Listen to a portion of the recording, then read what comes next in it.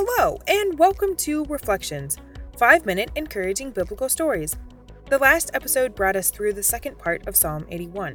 Here we saw God through the psalmist reflecting on how caring he wanted to be toward his people.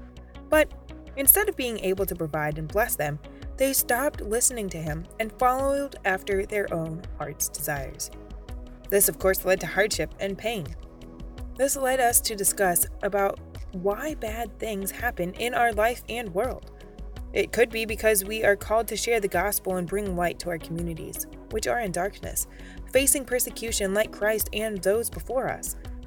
Not mentioned in this chapter specifically, or it could be because of the choices that we have made, following the desires of our heart and not the things of God.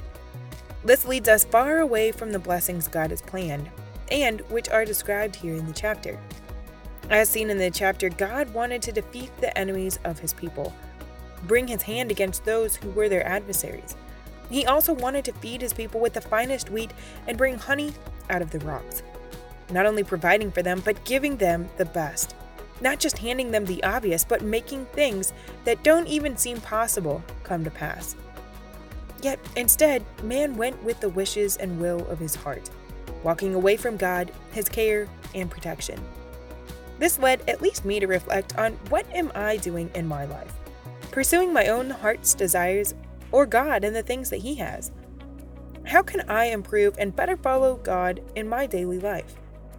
Did you get a chance to reflect on these questions and come up with inspiration? Let's jump into Psalm 82 and see what we can learn. Psalm 82:1. God standeth in the congregation of the mighty, he judgeth among the gods. How long will ye judge unjustly, and accept the persons of the wicked? Selah. Defend the poor and the fatherless. Do justice to the afflicted and needy. Deliver the poor and needy. Rid them out of the hand of the wicked.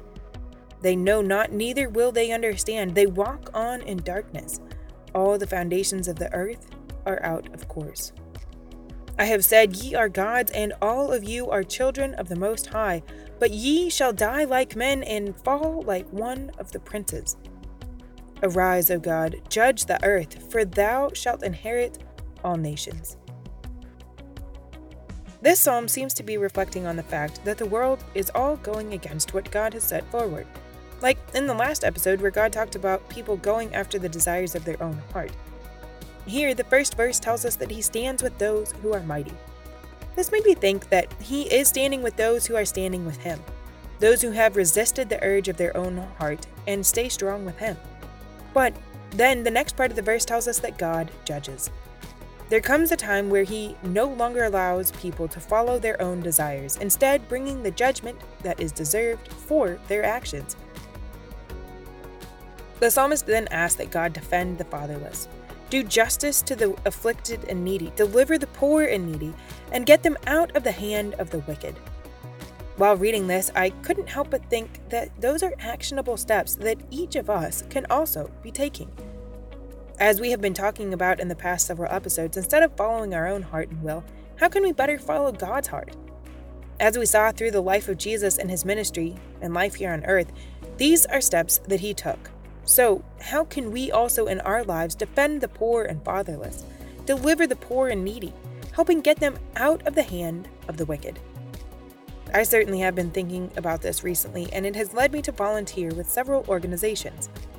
Maybe the answer for you is also to volunteer or donate to an organization. I would encourage you to spend time thinking about how you can be impacting the lives of those who are poor, fatherless, needy, or trapped by the wicked. The last verse asks God to judge the earth and inherit all nations.